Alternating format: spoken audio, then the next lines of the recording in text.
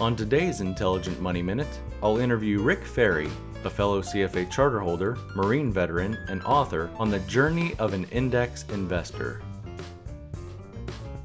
Welcome to Intelligent Money Minute, a mercifully short podcast that may save you time and money. Your host, Hans Blake, is a CFA charter holder and CPA who has spent his entire career helping people minimize financial stress to maximize their lives. After managing $350 million and working with high net worth individuals around the world, he founded Intelligent Investing.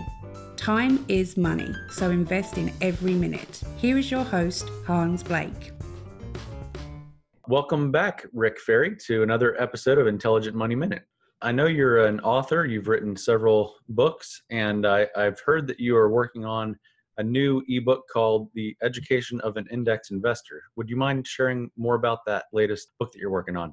I'd be happy to. This book really encompasses 30 years worth of my background in the investment industry and what I have seen and what I myself have experienced in my career as I went through different phases of learning how to be a successful investor, and particularly how to be a successful index fund investor. And there's two parts of the book. The first part are the 4 levels, the stages that you go through to become a successful index investor. And then the other part are the 3 elements, or the 3 keys to having a successful portfolio. So just really quickly, I'll go through the 4 levels. And the 4 levels are that we all start out in darkness, where we generally just buy what other people tell us to buy. We kind of chase shiny objects and go down the path of trying to pick the next winner. We just don't have a strategy. We don't really have a philosophy. We're just either trying to figure it all out, or maybe don't even want to figure it out. We just do what other people tell us to do, and that's it. So that's darkness. Well, then at some point, there are some people who, when they're following these bright, shiny objects, they actually begin to wonder whether or not they're doing well or not. And they learn how to measure the performance of their accounts, and they learn how to benchmark it. How am I doing relative to the various benchmarks, whether it's bonds, stocks, whatever it is? So you learn that you can measure the performance of your accounts accurately once you strip out how much money you put in. Because a lot of people do that, by the way. They put money into their account and their advisor's saying, hey, look how you're doing great. It keeps going up in value. Well, that's because you keep putting money in.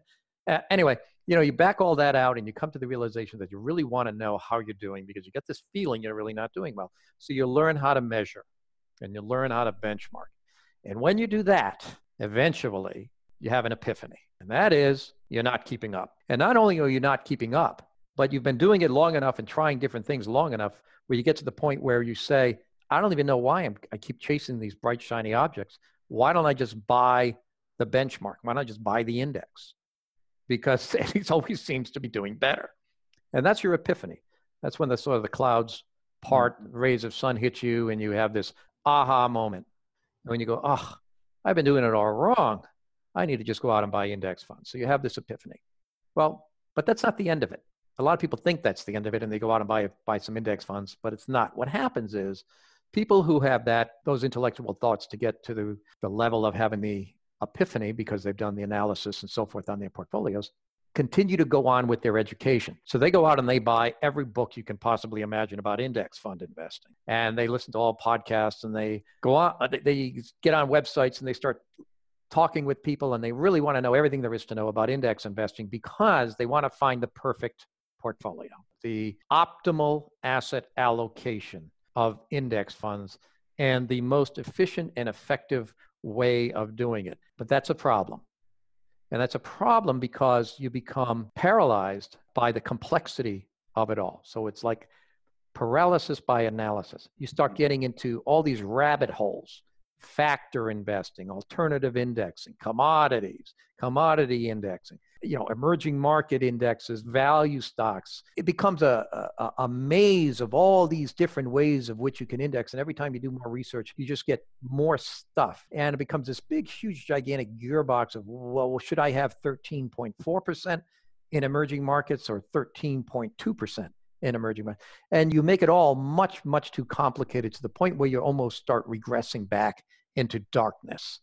And if you do that long enough, And you keep changing your portfolio. You keep tinkering with it. You keep trying different things. And you kind of lost the whole idea of the enlightenment that you got in many ways, because you go down this path of complexity.